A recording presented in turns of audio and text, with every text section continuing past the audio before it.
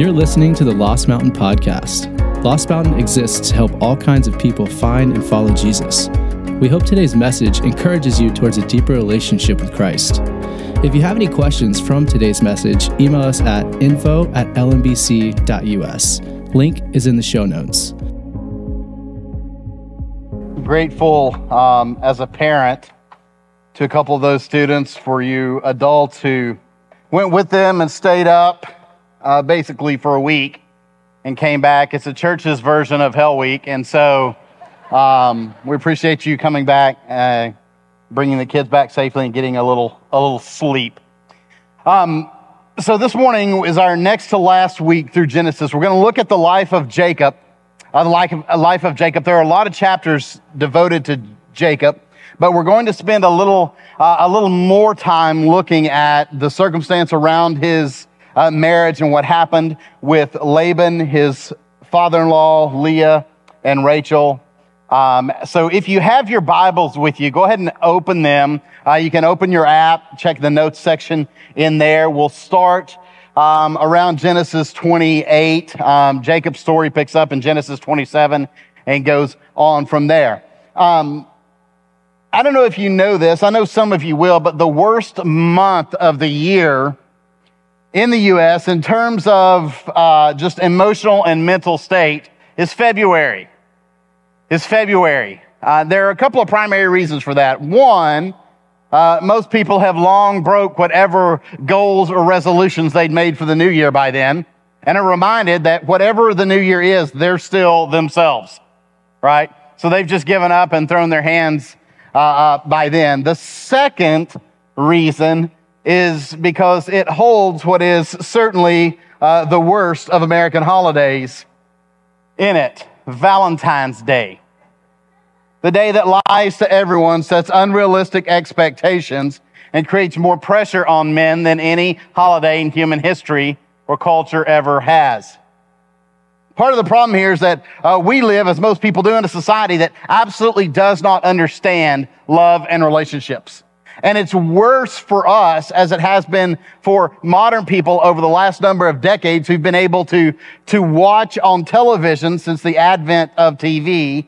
Sometimes our kids will say, "Did they have TV when you were growing up, Dad?" Yes. We're not the Ancient of Days. Your mom and I are not. They even had color TV when we were growing up. But for decades now, we have had put before us a picture of human relationships and romantic relationships that is absolutely absurd and not true. But when it comes to the Bible is very honest and unsentimental about human relationships, and that includes marriage. The ultimate testimony of the Bible is this, that it is hard and sometimes devastating to be single. And it is hard and sometimes devastating to be married. Both are true. Both are true, and they come and go at times in our relationships. Now, before we jump into Genesis 28, I want to give you just a little background here to catch you up from where we left off last week with Isaac and Rebekah. Rebekah gets pregnant by the hand and power of God. She's having twin boys, and the Lord comes to her and says, "Hey, unlike the usual custom in your day where the firstborn has all the rights of privilege, the older is actually going to serve the younger here." And what the Lord is telling Rebekah and telling Isaac is that it's the younger of these twins, the second one to pop out, who's going to be the child of promise, the child of the covenant that God has made with Abraham and his descendants.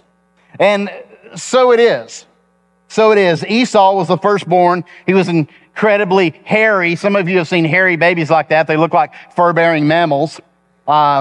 You wonder how they'll even be able to see as they get older with the hair. He was extremely hairy, kind of reddish, probably ruddy, red-haired, tough kind of kid.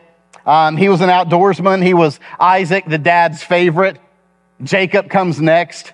Jacob is a little more tender, a little softer. He's more of an inside type. He's Rebekah, the mom's favorite. And favorite in every way that is wrong, in every way that is destructive in a family, when parents genuinely have favorites, a child they genuinely love more than another, a child they genuinely show favor to over another.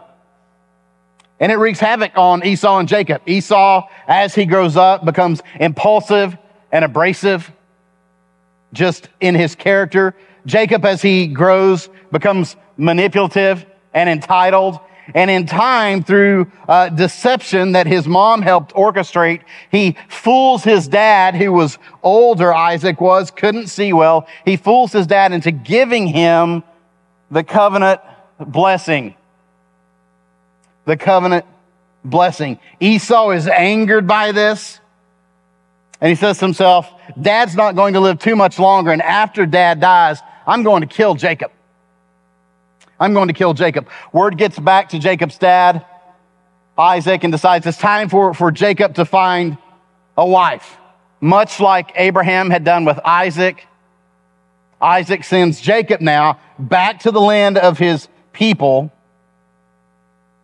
in Haran to find a wife from among his family members. That's not typically where we look for our wives, among our family members, but it was a different time and a different culture. You guys were quiet there. I hope it's not where most of you. This is not Arkansas. I hope it's not where most of you sought to find your wife. It scared me a little bit there. So we're going to pick up Jacob's story in Genesis 28. Jacob is traveling, and we're going to look at a passage that many of you will know, will be familiar.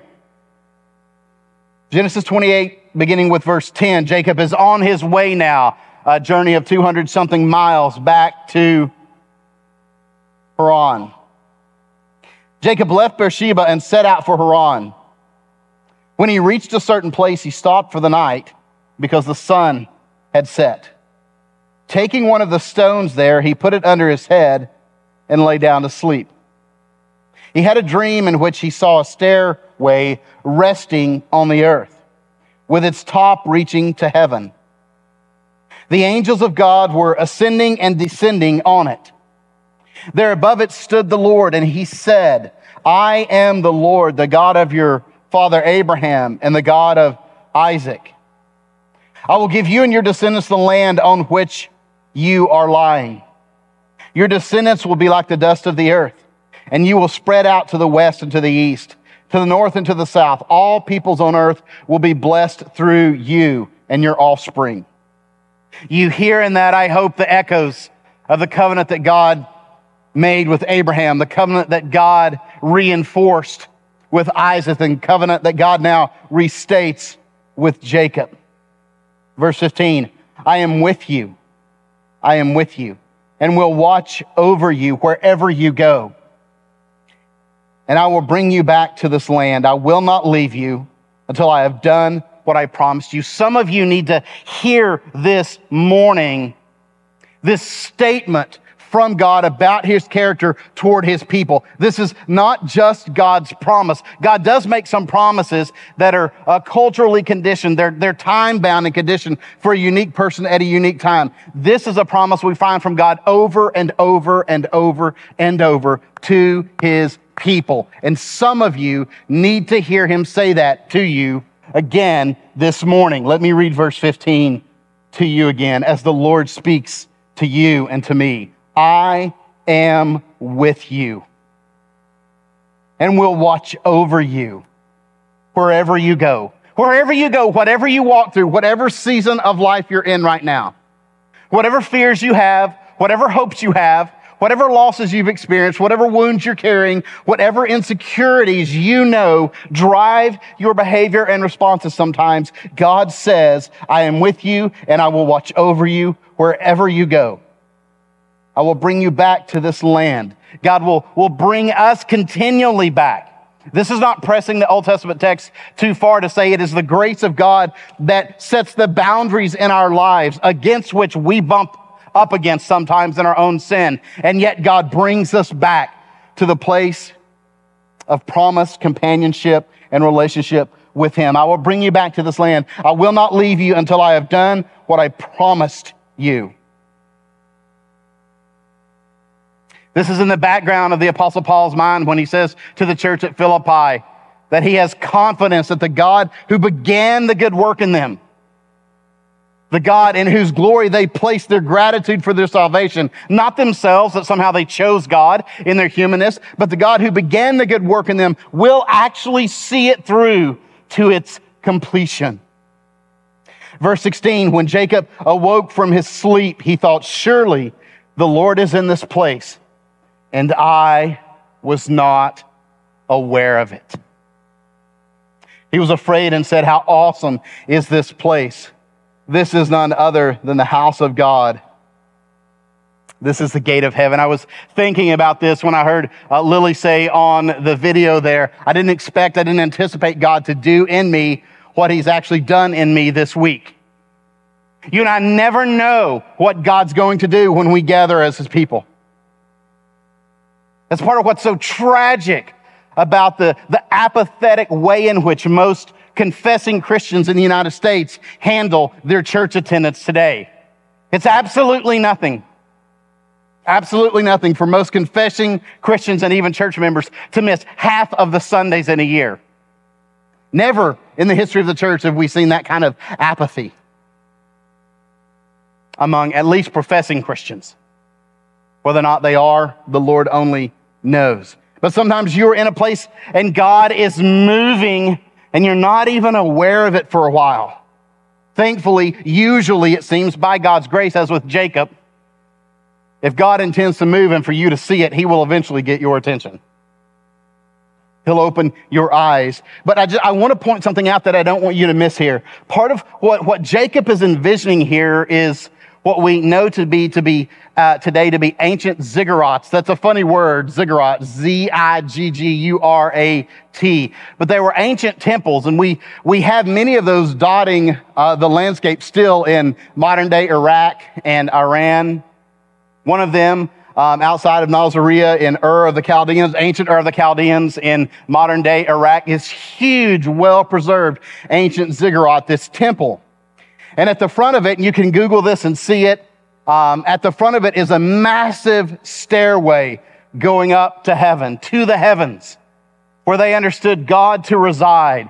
And it was this meeting place of heaven and earth, of the gods and people. But it was people who did the walking up to God. Not God in the form of his messengers, the angels, who were coming down to people. And part of what God is saying to Jacob is, I am with you. I have to condescend to come down to be with you, but I have and I am. You can't work your way up to me. You can't manipulate me, Jacob, like you have everyone else in your life, into giving you favor. You can't deceive me into pouring out blessing on you. God can never be mocked, church. He can't be confused. He can't be tricked. He can't be deceived. He can't be manipulated. Jacob, in what he had seen in his world at this time, would have absolutely understood the vision he was seeing, but he would have been tripped up by the fact that it's heavenly messengers, divine messengers coming back and forth, up and down to human beings, instead of men going up and down to God. It's a picture of God's grace, of God's transforming grace. Hudson Taylor, the great missionary, said, all God's giants have been weak people who did great things for God because they reckoned on his being with them. When you go back to work tomorrow, you don't go back to work in your own power and your own strength, or at least you don't have to. You students who just got back from camp, when you go back to school in what is now just a few weeks, you don't have to go in your own strength and your own power. God goes with his people. And we're able to do great things for God by God's grace and mercy because we know he is with us. So Jacob gets up and he continues on. He finally gets to the geographical area where his extended family resides. And we're going to pick up his story there. He finds a well there. These wells, often, as you can imagine, with the high value of water in a desert and arid climate, had huge stones that covered them. Often these stones were carved meticulously to weigh several hundred pounds, so that it took several men, not just one, to get it off. right? So no knucklehead could come through and knock it off, grab some water and go on and leave a clean water source uncovered. So Jacob gets to this water source, to this well. It's covered, the stones on it. There are other people coming. There are some flocks gathering around it. And when everyone who needs to be there at that time is there, they're going to take this stone off and water their flocks. Let's pick it up in verse 8 of chapter 29. Jacob's having a back and forth with them now. And some of the shepherds who've gathered said, we can't until all the flocks are gathered and the stone has been rolled away from the mouth of the well. Then we will water the sheep. Verse 9. While he was still talking with them, Rachel came with her father's sheep, for she was a shepherd. When Jacob saw Rachel, daughter of his uncle Laban, and Laban's sheep, he went over and rolled the stone away from the mouth of the well and watered his uncle's sheep. He's so fired up at the sight of Rachel that he grabs the stone himself, and you can just hear him. Ah! He pushes the stone off in this feat of masculine display before Rachel. He doesn't wait for anybody else. He wants to show her what he's got. Verse 11, then Jacob kissed Rachel and began to weep aloud. He probably sprung himself a hernia, right? Maybe pulled something in his groin. Who knows what's going on here? But you know, Rachel has to be intrigued by this bizarre guy. She gets here and this foreign guy's there. He looks at her, makes eye contact, swells up like He-Man, shoves the stone off the well that was designed to not be able to be shoved off by one man. You know he has to make noise. This is what you do when you lift really heavy. Then he turns around, grabs her, kisses her passionately. This is not today, right? They didn't have a hashtag Me Too movement then yet. He grabs her, he kisses her, and then he starts bawling. She's like, no such man have I ever seen before. He's a fighter and a crier. He weeps aloud. Now, maybe he really had torn something up. We know that he was not the outdoorsman. He was the among the tents guy. So he's not sure what's happening either. They end up going back to his family's, back to Rachel's dad's, Laban's house, which is his uncle. And Jacob begins to work for his dad. For his uncle, as a shepherd. Now, pick it up again at the middle of verse 14. Well, we'll just read all of 14. Then Laban said to him, you are my own flesh and blood. After Jacob had stayed with him a whole month, Laban said to him, just because you are a relative of mine, should you work for me for nothing? Tell me what your wages should be. Now, let me give you a little insight. Jacob is about to meet his match. He's going to meet his match with Laban. Because Jacob is a liar and a manipulator. But so is Laban, and Laban's had 2.5 more decades of experience. So he's better at it than Jacob is. Verse 16. Now Laban had 2 daughters. The name of the older was Leah. See what I'm going to do? I'm going to read on through the rest of this passage, then we'll come back and work at it a little bit. Now Laban had 2 daughters. The name of the older was Leah. The name of the younger was Rachel.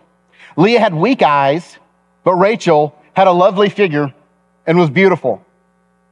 Jacob was in love with Rachel and said, I'll work for you 7 years in return for your younger daughter, Rachel. Laban said, it's better that I give her to you than to some other man. Stay here with me. So Jacob served 7 years to get Rachel, but they seemed like only a few years or a few days to him because of his love for her. Then Jacob said to Laban, give me my wife. My time is completed, and I want to make love to her. So Laban brought together all the people of the place and gave a feast. But when evening came, he took his daughter Leah and brought her to Jacob, and Jacob made love to her. And Laban gave his servant Zilpah to his daughter as her attendant. When morning came, there was Leah So Jacob said to Laban, "What is this you've done to me? I served you for Rachel, didn't I? Why have you deceived me?" Laban replied, "It's not our custom here to give the younger daughter in marriage before the older one.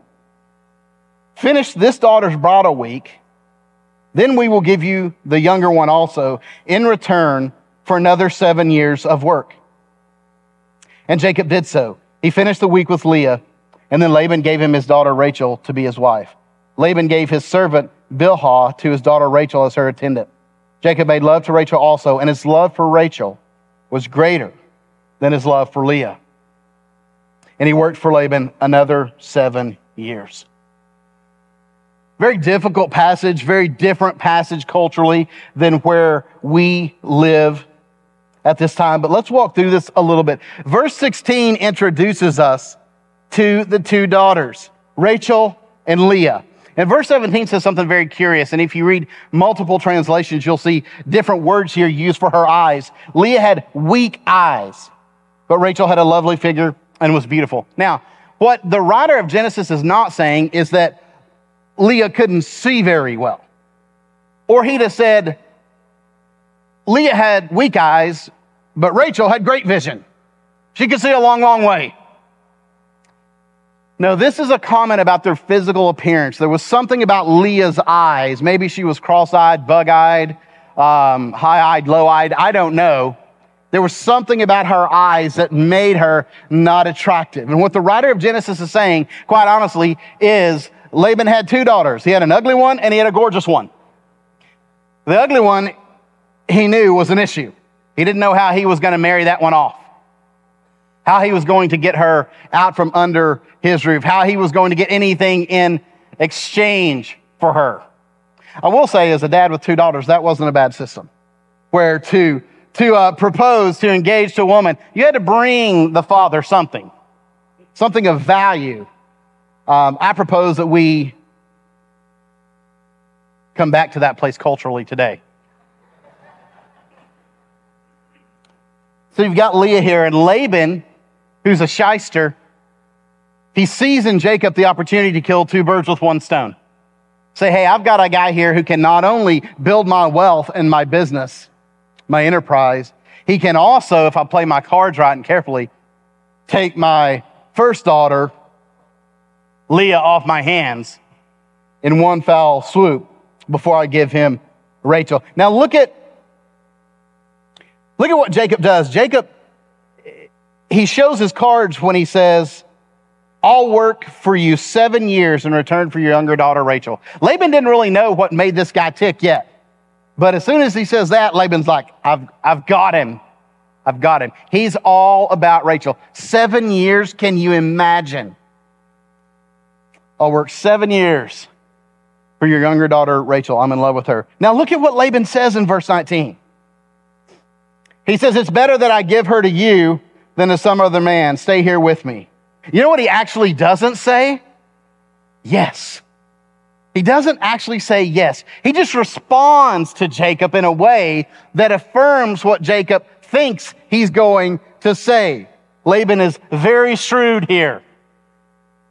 As we said before, Jacob has met his match. And then in verse 21, after 7 long years that seemed but a day to Jacob because of his love and delight in being around Rachel, he comes to Laban and says, give me my wife. My time is completed and I want to make love to her. A bit crass, don't you think? Fairly forward and short of him. Time's up. I've done my part. Do your part now. Now, some of you know, some of you don't, that wedding feasts, like, can we just be honest? Weddings are bad enough to go to now most of the time. They were a week-ish long in that day, right? So I guess on the other hand, they knew how to party when it was time to shut down from working. They've got a week here. And at the end of the first day of partying and drinking and celebrating, when night has come, old Laban dresses Leah up like Rachel. Now, I want you to sit in the pain and the reality of Leah at this moment. Leah knows who she is. She's grown up with her beautiful sister. Her sister with a great figure everyone comments on. And then there's Leah. And now she's fully aware of what her dad is doing. She's fully aware that for her to get into a marriage, someone has to actually believe it's not even her. Dad dresses her like Rachel. It's dark, sends her into the tent. Jacob sleeps with her. Wakes up in the morning. And the Hebrew actually here says, and behold, Leah. He wakes up in the morning and it's not the one he'd worked 7 years for. Old Laban comes around and says, look, I don't know how it is where you come from, but here the grabby younger child doesn't get what is rightly due the older child. The older child gets what's theirs first. But I'll go ahead and give you Rachel in marriage. If you finish out this wedding ceremony this week with Leah, I'll give you Rachel. You work another 7 years. Jacob agrees. He gets Rachel. He makes love to Rachel. And the text tells us that his love for Rachel was greater than his love for Leah. Now, I want to say here that because of all of the greed and the manipulation and the deception of these men, Laban and Jacob, Leah's thrown into a kind of hell. She could have dealt with being single. Over time, she could have accepted that. She could have hardened her heart, calloused herself if she needed to, and she could have dealt with that. But now she's thrown into a situation where not only is she married to a man that doesn't love her, it happens today. But the woman he does love is her sister, and she's in the home too, and she's his wife as well. And there's nothing in her day Leah can do about it. There's nothing she can do about it. But she tries. She tries. Look at verse 31. When the Lord saw that Leah was not loved, he enabled her to conceive, but Rachel remained childless. I don't want you to miss here again that the Old Testament gives us pictures of and shows us what the New Testament tells us, that God is a God who loves the outcast. God is a God who comes to the other, to the marginalized, to the one that's not like those who are on the inside. The Lord sees that Leah is not loved, and his heart's turned toward Leah. And he gives her the ability to conceive. Now watch what Leah does. Leah became pregnant and gave birth to a son. She named him Reuben. For she said, it is because the Lord has seen my misery. Surely my husband will love me now. I'm giving him what all husbands in that day wanted, mostly from a wife. I'm giving him not just a child, but a son. But it wasn't to be. She conceived again, and when she gave birth to a son, she said, because the Lord heard that I am not loved, because he gave me this one too. So she named him Simeon. Again, she conceived, and when she gave birth to a son, she said, now at last my husband will become attached to me, because I have borne him 3 sons. So he was named Levi. She conceived again, and when she gave birth to a son, she said, this time I will praise the Lord. So she named him Judah. Then she stopped having children. Every time Leah has a child, every time God gives her this grace, she says, now maybe my husband will love me. Maybe now he'll see me. Maybe now he'll cleave to me. And you see it in the names. Reuben, I'm seen. Simeon, I'm heard. Levi, I'm attached. And then in a famous sermon by Tim Keller, he points out, and rightly so, that verse 35 shows us the gospel.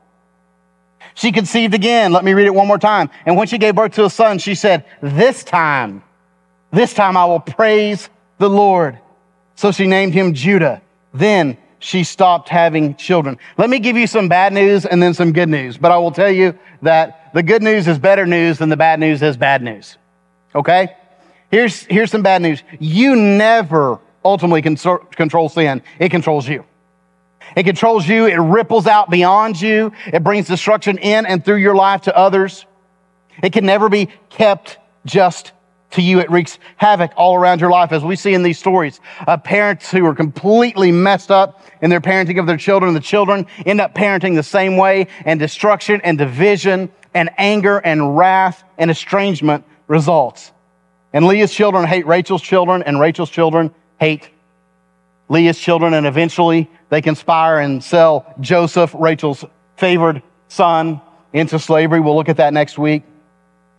Sin's like dropping a stone into water, right? And the ripples just go out and out and out. You never ultimately get away with it. But we also see here that life is filled with cosmic disappointment. Now, you don't have to live very long until you start seeing that life is filled with disappointment. But it takes a little while to understand that life is filled with cosmic disappointment. Derek Kidner, in an Old Testament commentary, talks about this verse that in the morning there was Leah. Behold, Leah. He said, this is a miniature picture of our disillusionment experienced from Eden onwards. Whatever you place your hope in, no matter what your hopes are, for love, for marriage, career, success, adventure, in the morning, it's always Leah. When you get what you want in the morning, it's always Leah. It's never enough. It's never enough to satisfy that place. C.S. Lewis, in his chapter on hope in Mere Christianity, says most people, if they had really learned to look into their own hearts, would know that they do want, and want acutely, something that cannot be had in this world. There are all sorts of things in this world that offer to give it to you, but they never quite keep their promise. Now, if you've lived very long, you've found this to be true. The longings which arise in us when we first fall in love, when we first think of some foreign country, or first take up some subject that excites us, are longings which no marriage, no travel, no learning can really satisfy. And Lewis says, I'm not now speaking of what would ordinarily be called unsuccessful marriages or vacations or professional careers. I'm speaking of the best ones possible. There was something we grasp at in that first moment of longing, which just fades away in reality. And what he's saying is spouses may be a great spouse. The scenery may be breathtaking. The job may have turned out to be an excellent job. And yet the satisfaction we thought they would bring us evades us. In the morning, it's always Leah.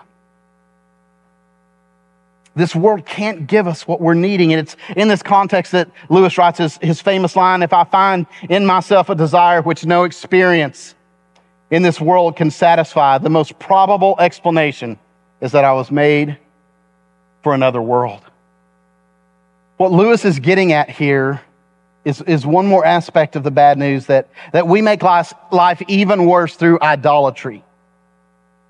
And here's the idolatry of family. Now, this is a traditional conservative form of idolatry. There are all kinds of idolatry that are called out in Scripture, but this one is especially common in the burbs. Jacob says, when I get Rachel as my wife, then it's all going to be good. And if you know Jacob's story, it's not good even after he gets Rachel. Leah says, when I have kids, then through my kids, the love that I'm ultimately seeking from my husband's going to come to me. But that never happens. And here's the thing, if you build your life on a spouse, or maybe you're not married yet, you build your life on a boyfriend or a girlfriend, at the very best, you'll be emotionally dependent.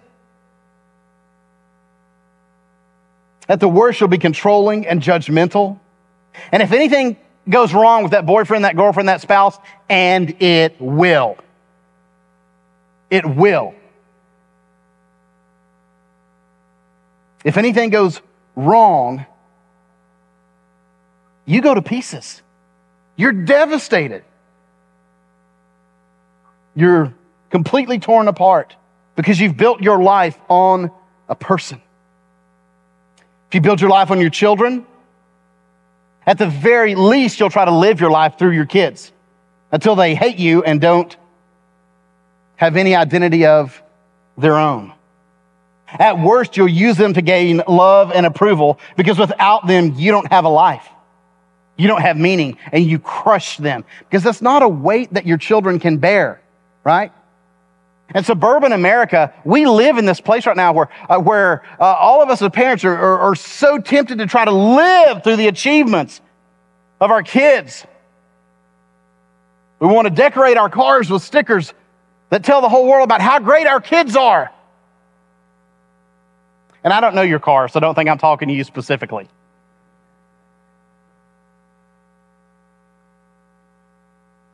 Leah has children, but it doesn't satisfy her longing.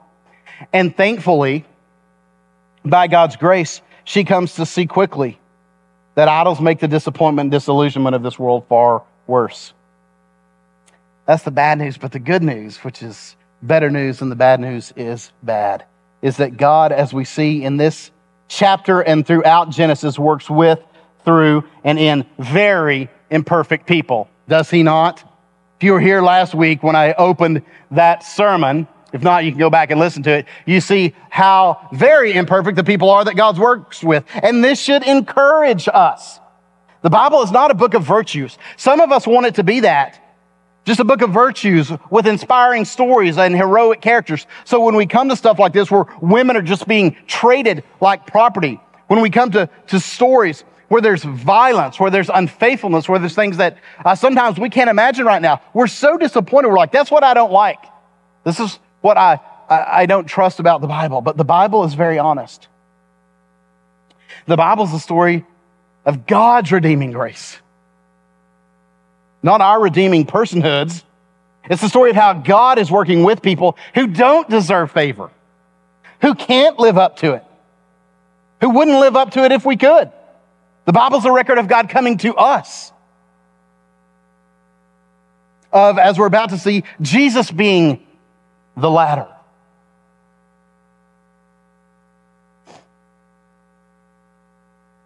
See, here's the thing. Laban really hurt Jacob. Laban really hurt Leah. Yet through his actions, and some of you need to hear this because some of you this morning have been really hurt by somebody.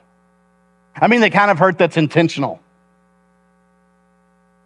And some of you, if you're honest, are struggling with guilt and shame because you've really hurt someone else and you know it. And you've seen the pain that your actions caused. But hear this morning. Through Laban's actions, and they were despicable, Jacob begins to be humbled. Jacob begins growing in character. See, God had sent Jacob out through the direction of Isaac to character school. Joseph's going to get a little character school next week. Jacob begins to move toward becoming the person that God intended him to be. There is always pain in the process of becoming who God intends you to be. That has never shocked any other culture, but it does us. There's always pain involved in becoming who God created you to be. But in Laban, Jacob saw himself and he hated it. And by God's grace, he begins to change. Leah wonders how in the world she's going to survive this marriage. She thinks, well, a child, that's how I'll survive it. I'll give my husband what every husband wants in our day. I'll give him a child, and she does, but no. And eventually, through suffering, she stops looking to her husband and to her children to give her what she ultimately needs, to give her the value and worth that only Christ can give. I'm telling you this morning, only Christ can give you what you are so yearning for in your heart. And she gets it, and she names the last child Judah. Don't miss the power of that. She says, this time I will praise the Lord. This time I'm looking for nothing else other than to glorify the Lord. So she named him Judah. And Judah is the child through whom the covenant promise continues. Judah is the child through whom Jesus comes. God chooses Leah, the ugly duckling, the unwanted, the one who's tricked into a marriage to get out from under her father's home. In reality, compared to God's righteousness, God's beauty, God's holiness and character, we all look like Leah. But through Jesus, we all look like Rachel. Let's finish up Jacob's story. Genesis 32. Genesis 32. Jacob now has 2 wives. He has multiple kids, and he's headed back to try and reconcile is not even a word. Reconcile with his brother Esau. And we run into one of the most mysterious passages in all of Scripture. And I'm not going to tell you this morning that I completely understand it and I can explain it for you, because it's just simply not true. There's a degree of mystery here that I don't think anyone can fully explain. Verse 22 of chapter 32, that night Jacob got up and took his wives, his 2 female servants, his 11 sons, and crossed the ford of the Jabbok.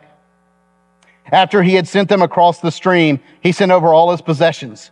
So Jacob was left alone, and a man wrestled with him till daybreak. Before I go on, I just want to say, Jacob has 2 radical encounters with God when he's alone. You know how rare it is for us to really be alone? And I mean, we might be by ourselves, but we have devices constantly distracting us from an encounter that we might have with God that could be transformational. Don't fear being alone and being quiet, church. Verse 25, when the man saw that he could not overpower him, he touched the socket of Jacob's hip, so that his hip was wrenched as he wrestled with the man. Then the man said, "Let me go, for it's daybreak." But Jacob replied, "I'll not let you go unless you bless me." Unless you bless me. The man asked him, "What's your name?" "Jacob," he answered. Then the man said, "Your name will no longer be Jacob, but Israel, because you have struggled with God and with humans and have overcome." The best commentary, I think, on this short passage is found in Hosea chapter 12, verses 3 and 4. I won't read it right now, but I'll just say Hosea attributes this person that Jacob is wrestling with to an angel of God and God himself, who's condescended to be with Jacob, to wrestle with Jacob, to restore Jacob, to give Jacob a new name and a new confidence in his mission before God. And Jacob goes out different. He goes out somehow changed from this encounter with God.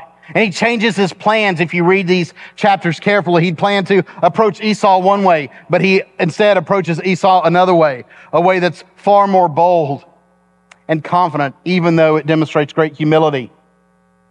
He offers a great deal of material property to Esau when they meet. And look at Esau's response, and we'll finish with this. 33 verse 8, Genesis 33 verse 8. Esau asked, "What's the meaning of all these flocks and herds I met?" Now don't forget that the last time Jacob saw Esau, Esau wanted him dead. Esau was just waiting to kill him, and Jacob knew he could kill him. Jacob replies, "To find favor in your eyes, my Lord," he said. This little phrase, "my Lord," shows not an attitude of entitlement that Jacob had once had, but an attitude of humility that he now has. An attitude that's willing to acknowledge others as better than himself, that's willing to put others before himself.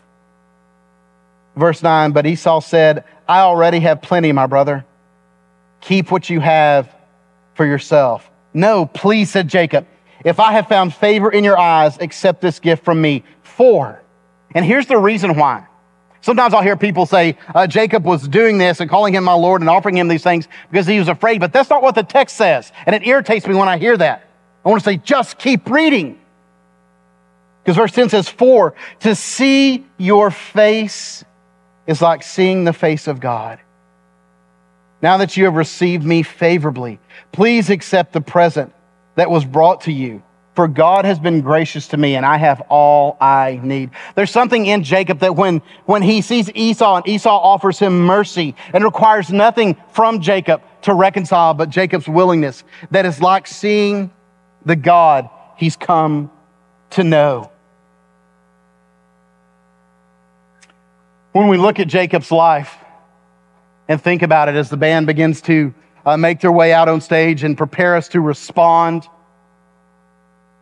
in worship, communion, and prayer.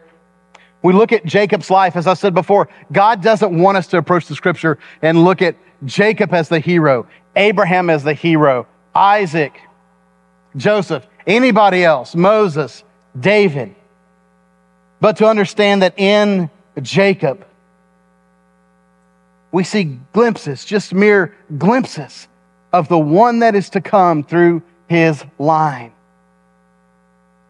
Because Jesus is the true and greater Jacob.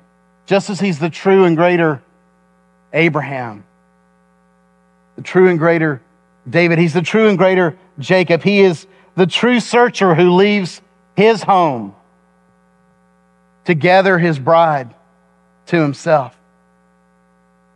He's the true and faithful husband who perfectly loves his bride, the church. Us, you, me, all who by faith in Christ have been reconciled with God through his grace, and fulfills her deepest longings.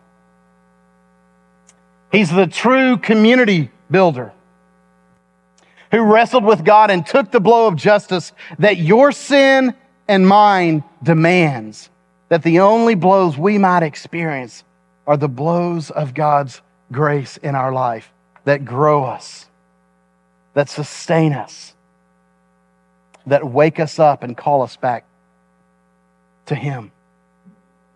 If Jacob's story doesn't somehow point you to Jesus, if Jacob's story doesn't somehow help you understand Jesus as the one who's come to earth, as the one who demonstrates the beauty of a God who reaches out to people because we can't reach up to him, then you miss everything about this story. In just a minute, I'm going to pray for us, and while I do, our offering ushers will make their way to their positions, and when I finish praying, you'll have an opportunity to drop in your connection cards. See, God's coming to us requires a response from us. It always requires a response from us. God never stops. His transforming grace goes in our life throughout the course of our lifetime, just like it did with Jacob. I don't know where you are this morning, but I know that you need to take steps even closer to Jesus in response to him having come all the way to you. You'll have a chance, if you want to make any of that known to us, on your connection card and drop that in.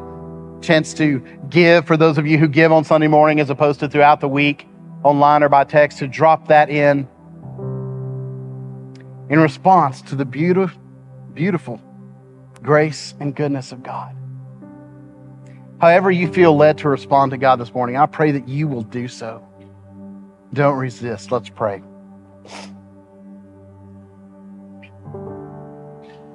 Heavenly Father, thank you. Thank you, God, that in Jacob's story,